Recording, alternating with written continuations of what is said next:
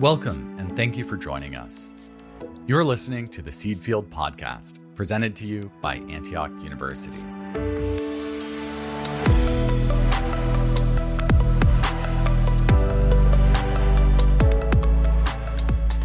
With every episode of the Seed Field, we celebrate and share stories of those who embody the spirit of our founder, Horace Mann, as they win victories for humanity.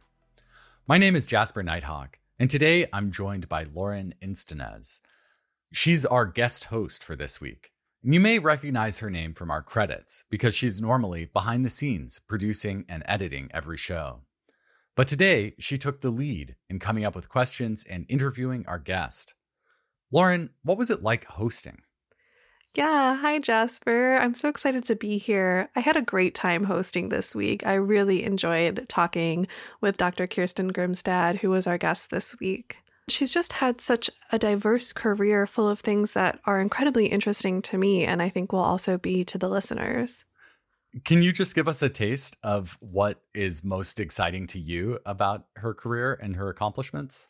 Yeah, Kirsten and I got to dive into some really thought-provoking discussions about, activism as a whole, different activist movements and their history, and how, pushing back on the dominant narrative can not only help activist movements evolve and progress, but also help protect our democracy and our power as individual citizens and holding our country and our history accountable. These are such important questions for us to be asking today, and I'm so glad that you got to ask them, and I'm just excited to listen to this episode.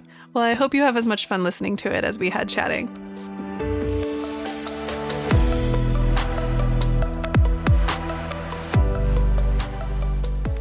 Today, we're lucky to be joined by Dr. Kirsten Grimstad. Dr. Grimstad has a PhD in comparative literature and is the co-chair of undergraduate programs at Antioch University, Los Angeles, where she teaches classes on literary modernism and Holocaust memory work. However, Dr. Grimstad's expertise actually spans across multiple fields. She has been an active participant and researcher of the feminist movement since the 1970s. She also works in the field of art conservation through her involvement in the Getty Villa, where she has served as chair of the Getty Villa Council and an editor and consultant on numerous publications. We're so excited to have you on the podcast, Kirsten. Thank you for joining us. Thank you for inviting me. This is a thrill. We have obviously so much to chat about. Your career is so long and diverse. On the one hand, with your German studies, you've written a book on Thomas Mann called The Modern Revival of Gnosticism and Thomas Mann's Dr. Faustus. And on the other, you've studied feminism, but also been extremely involved in the movement yourself. Your work across and at the intersection of these fields started very early in your career, correct? Yes, I was completing my doctoral work at Columbia when Columbia was a hotbed of student activism in the early 70s, and I got captured by that, and particularly by the women's movement that also emerged at that time. So that's how those two things intersected for me. Yeah, so I wanted to actually take us back to that time and talk about the New Women's Survival Catalog first, which you published in 1973. But as we were talking earlier, you just republished in 2019. I think it's such an amazing document that you compiled with your co-author, Susan Rennie, because it's a record of women's culture that I don't think would have been documented anywhere else if you guys hadn't taken this massive journey across the country to document these really valuable resources. So I was wondering if you could talk a little bit about that time in your life and what drew you to create that piece of work. So I, like so many other faculty and students at the time, I was very powerfully drawn into the uprising at Columbia, the civil rights aspect and the anti-war aspect, and then the women's movement. And I wound up working on a project for the Barnard College Women's Center. I graduated from Barnard, and the Women's Center had just been founded. And one of the projects was to start an annual bibliography of women's studies, which was a new field at the time. So that was I took that on to be the first editor. But I kind of subverted the bibliography by including activist projects. I felt that feminism required that scholarship be married to activism. Scholarship can't just live in its ivory tower. No, it has to be applied in the world. And so I distributed a survey to all of the women's centers and all of the women's activist projects that I could find out about through like our local feminist newspaper and through the Women's Center, and you found out about various projects. So I sent out this survey questionnaire, and I got all this information back about women who were starting their own health centers where they were performing abortions, because they were fed up with the male medical establishment, or women starting their own publishing companies. And that's where it all started, was the awareness that outside of New York, in New York, but also outside of New York, throughout the country, Iowa City, Denver, Oklahoma City, there was some ferment going on right in the heartland as well as on the coasts. And it had to do with the way we saw it was women were creating a women's alternative culture. Just like the Whole Earth Catalog created a sort of counterculture to the dominant culture, the sort of back to the land ecology movement. What we were finding, or what I found through these surveys, there was this parallel thing happening, this women's alternative culture of initiatives that were very exciting. So, yeah, and can you talk a little bit about what it was like to create that piece to connect with people across the country and what the movement felt like at that point? It was really one of the most thrilling chapters of my life. Susan and I, we rented a car, a Plymouth Duster, and we headed off to visit these women's collectives and projects. And we traveled 12,000 miles. So, wow, this was like, we were the internet before there was an internet. There was no electronic way of connecting with people. So we were it. We connected the dots from one place to the next. And I had a little file box with index cards with names and addresses, and people knew we were coming. But what happened when we got there to a location was that we would connect with whoever was expecting us. Well, then they wanted to invite all their friends over. And, the next thing we knew, there was like a dinner party, and the whole feminist community and in Philadelphia chimed in and, brought their potluck contributions. And these conversations lasted all night. People were so excited to find out about what was happening elsewhere. And that was the electricity that kept us going. So I guess what I'd like to highlight is that while we had an itinerary, at each location, there was all of these spontaneous connections that happened through our personal connections with people there. And so it built in this extraordinary way. So yeah, it seems like you not only were you were collecting information for your project, but it also seemed like you were also disseminating information to the people that you visited, and they wanted to learn from you as well about what was going on, what you've done, what you visited across the country. Is that right? Yeah, that's right. That's why they were so excited and wanted to talk to us. And some of the best connections were made that way. These are things that happened completely spontaneously. Well, that sounds amazing. And I think we are really benefiting from you taking that time to go and do that, to have this catalog. And we're almost 50 years later since when you originally published it. Oh. But during that time, I think feminism has really evolved, and we are at a place now where gender activists are really pushing us to question the gender binary itself. We're, talking about how fluid gender is and how these rigid roles that we've constructed are really a detriment to how we participate in society. You're such a vibrant thinker in this space. And I was just wondering if you could talk about what your hopes are, not only for how people actually might use your catalog now in 2021, but also, what are your hopes for feminism as a movement and ideology moving forward? Yeah. So that's a complex question I know there are different dimensions of it. And I'll just say, as far as the book today, obviously almost everything is out of date. Maybe not the feminist press, that's still around. There are some things that are still around, but what the book does today is it stands as a reminder of the incredible energy of that moment in time, 1973, 74, when women were discovering and demanding their freedom, that we wanted the same freedoms and privileges that men had. We were going to create our own world, our own alternative culture where women were free. So it's a testament to that moment. And there's so much, when I page through it, the graphics and the language is so in your face, it's so spirited, it's so very, there's no holds barred.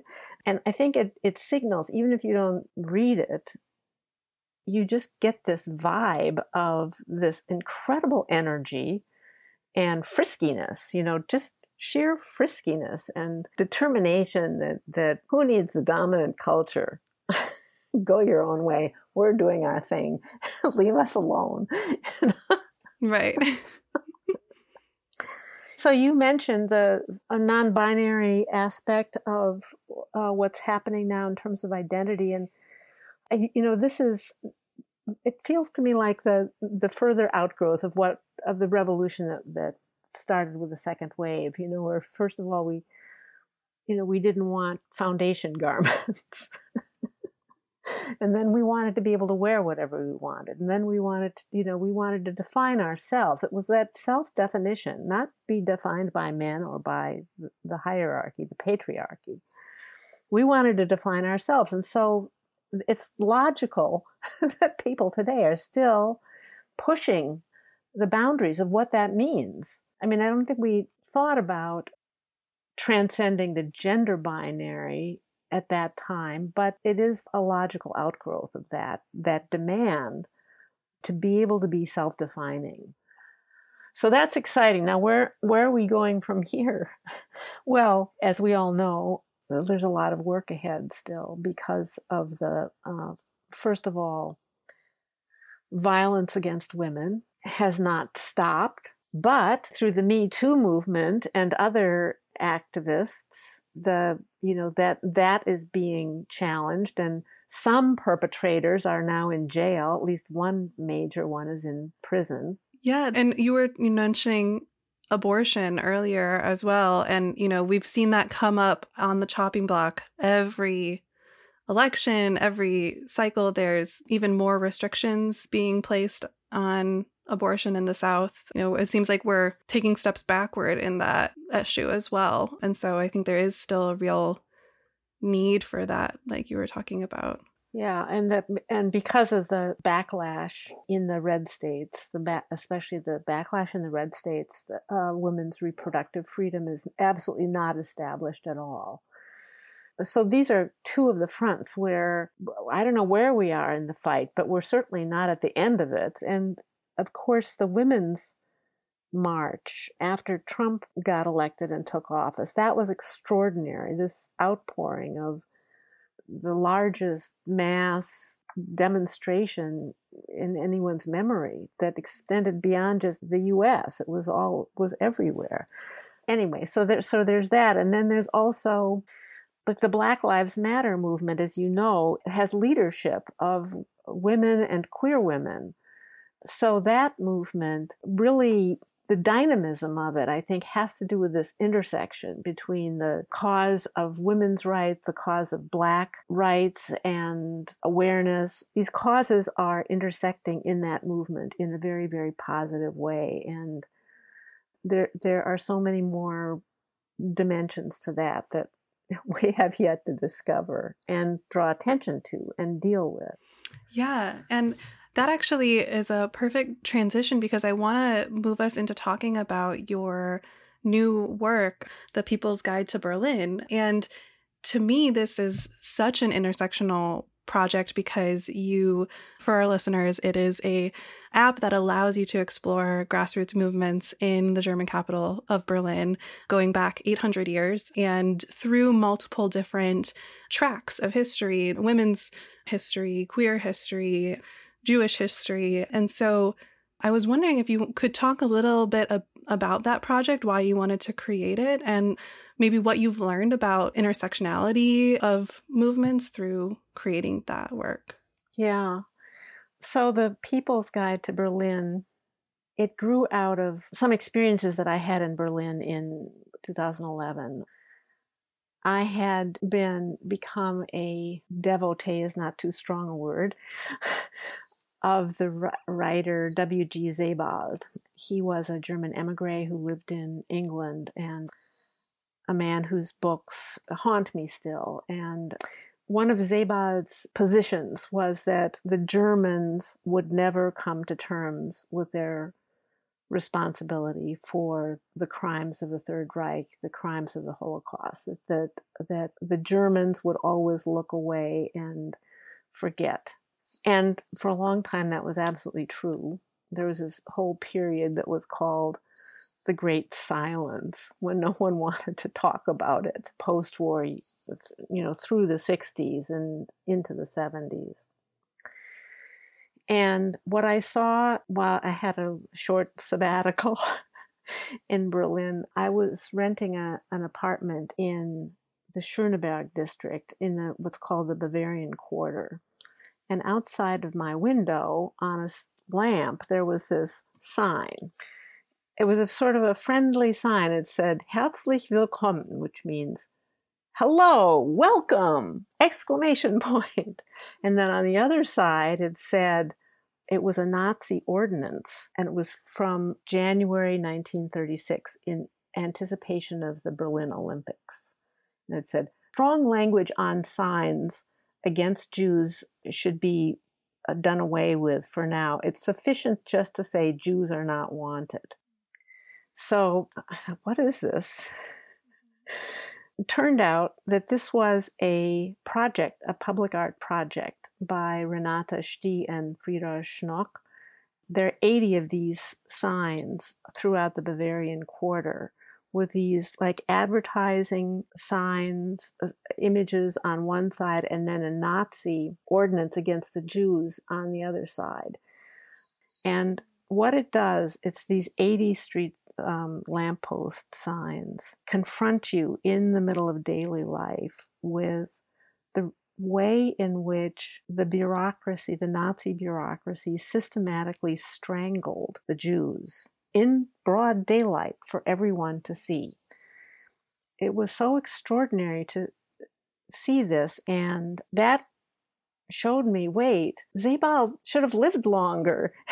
He should have seen this. He may have been right before, but no, now there's something else happening, because these people are putting their terrible history on lampposts for everyone to see how that happened. And these signs defy the argument that we didn't know what was happening. Oh, yes, you did. Because the bread loaf sign on the back of that, Jews can only buy foodstuffs from 4 to 5 p.m. Well, of course, from 4 to 5 p.m., those people would be lining up outside the bakery. Everyone could see that. Everyone knew. So this seemed to be an example of a people confronting their own historical legacy and the crimes of their own ancestors. And that's what interested me. That's what got me started on this project, was seeing how through civic engagement, the whole German story was being reshaped by activists. Mm-hmm. So now, but your question was about the intersectionality. Well, yeah, because I think it's so interesting that you include all these different routes to be able to, but I'm sure that some of them overlap. And so I was wondering what you could tell us about that overlap and what you've learned from that. Right. So we've got these 9 themes. So many of our entries fit under several different themes. One example is the Schokofabrik.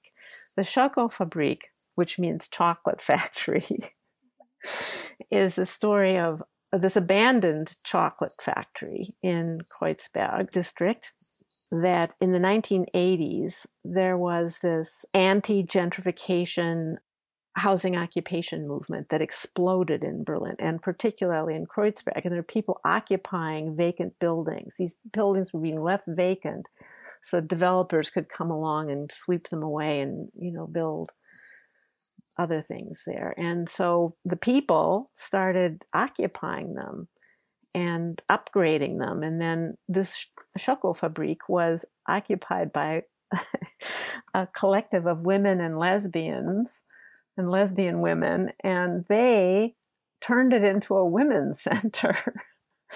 And it's still there, and it's still functioning, and it still offers childcare, and it offers yoga and self-defense classes. And so the Schokofabrik in the late 80s and 90s, Audre Lorde was going to Berlin because she was a visiting professor at the Freie Universität. And Audre Lorde was the inspiration for these groups of Black feminists, Black women, Black Germans, to discuss their identity. And the whole term Afro-German was coined through Audre Lorde. I'm not exaggerating. And she and the queer Black women met at the Schokofabrik. That's where they had their gatherings, was at the Schokofabrik. So the whole, the Black Berlin, women's Berlin, queer Berlin, revolutionary Berlin, is all intersects. So we'll tell the story of the Schokofabrik, and there are many other examples. Wow. I'm so excited that people are able to see those stories through this app. That's going to be such a different experience of visiting Berlin, I think.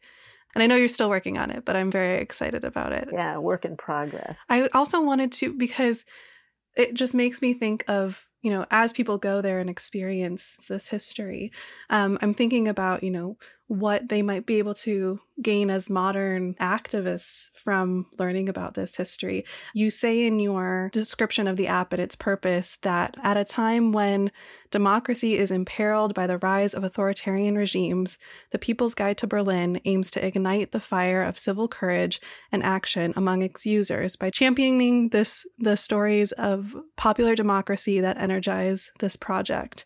So I was wondering if you could talk more about that purpose. What are you hoping that modern activists gain from learning about these stories? Yeah. Well, first of all, these are all examples of how civic activism has changed the public space in some way. These are not the dominant stories. These are the non-dominant stories, but they get forgotten about or erased. And so it presents a different view of Berlin if you put them all together. Now, I was myself energized as an activist by these things that I told you about. So the idea that ordinary people or groups of people can make a profound change if they have the commitment. This is what was clear to me from all that I learned about the activism around the Holocaust. I don't think it's too strong to say that the place that Germany holds in the world today, people respect Germany because Germany has accepted its accountability and responsibility for what happened. They're not trying to airbrush it away anymore. They're trying to make amends, pay restitution, but remember what happened. And that's what we need to learn. And there's even a book called Learning from the Germans.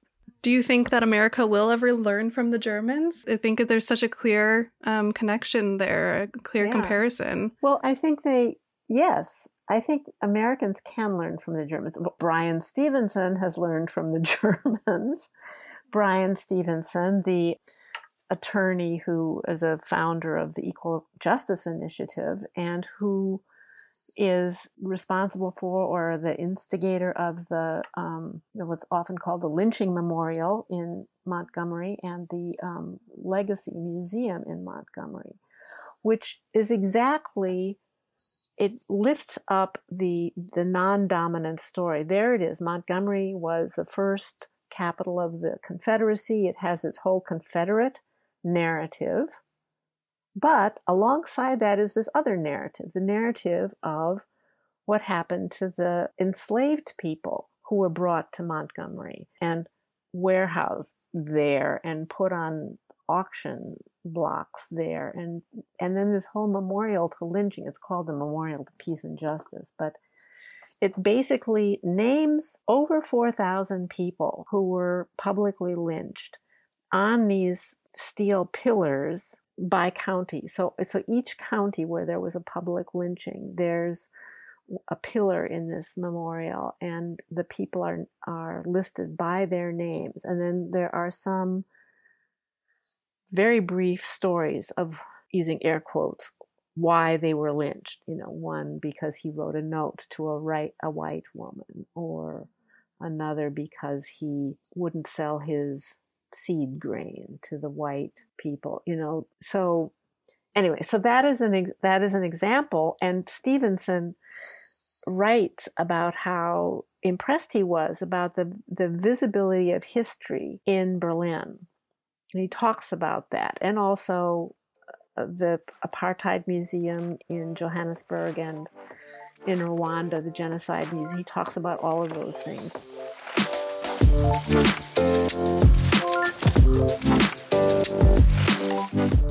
Hi, this is Jasper cutting in for a second. I'm loving Lauren and Kirsten's conversation. Before it's over, I want to let you know that the Seedfield podcast is produced by Antioch University. Let's make the world better together. Complete your bachelor's or your master's, or study for a doctorate degree with us here at Antioch University, and join a community with a 160-year-long commitment to social justice. Win one for humanity. Learn more at antioch.edu.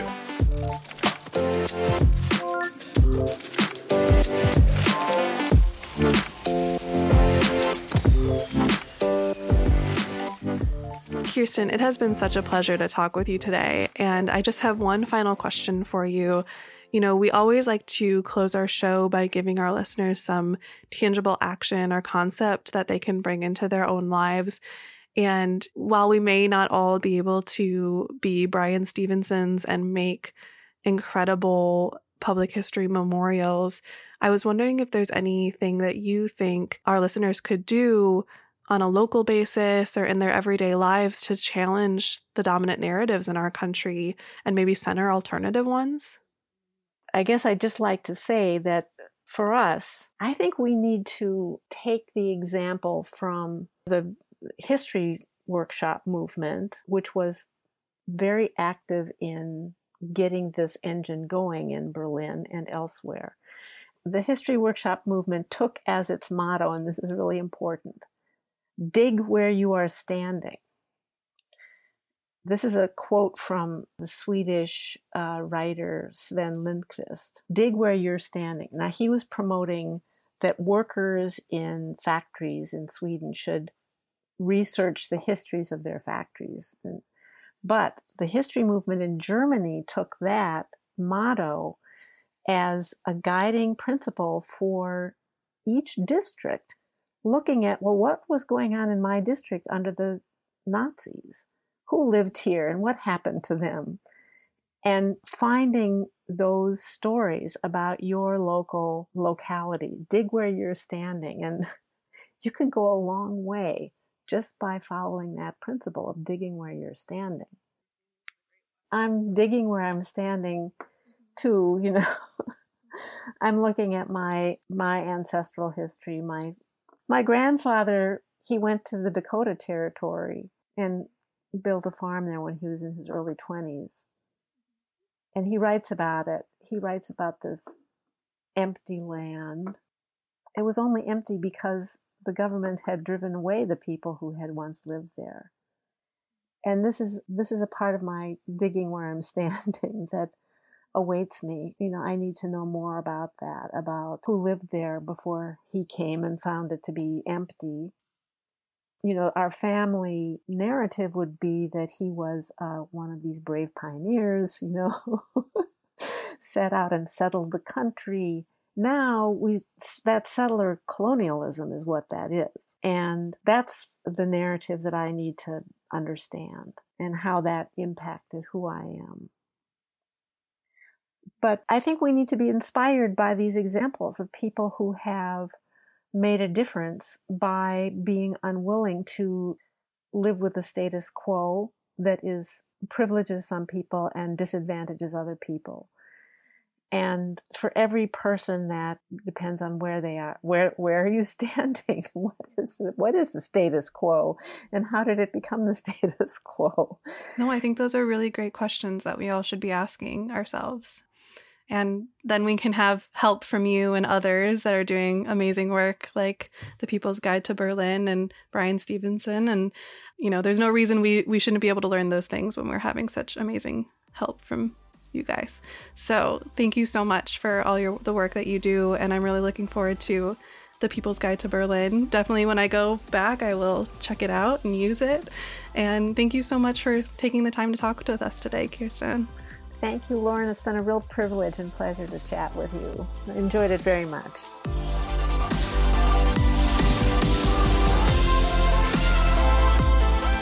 If you'd like to learn about Antioch University's undergraduate programs, you can find a link in our show notes. We'll also have a link there to buy the book, The New Women's Survival Guide, though we encourage you to find it at your local bookstore. As we're recording this podcast in spring 2021, The People's Guide to Berlin is not yet available. But if you follow Antioch University on Facebook, Twitter, Instagram, or LinkedIn, we'll be sure to post there when it's been released. We post the show notes on our website, along with full episode transcripts, prior episodes, and more. Find these at theseedfield.org. The Seedfield podcast is produced by Antioch University. Our editor is Lauren Instanez. A special thanks to Melissa Badalin, Karen Hamilton, Melinda Garland, and Simon Jovan Okelo. Thank you for spending your time with us today. That's it for this episode. We hope to see you next time. And don't forget to plant a seed, sow a cause, and win a victory for humanity. From Antioch University, this has been the Seedfield Podcast.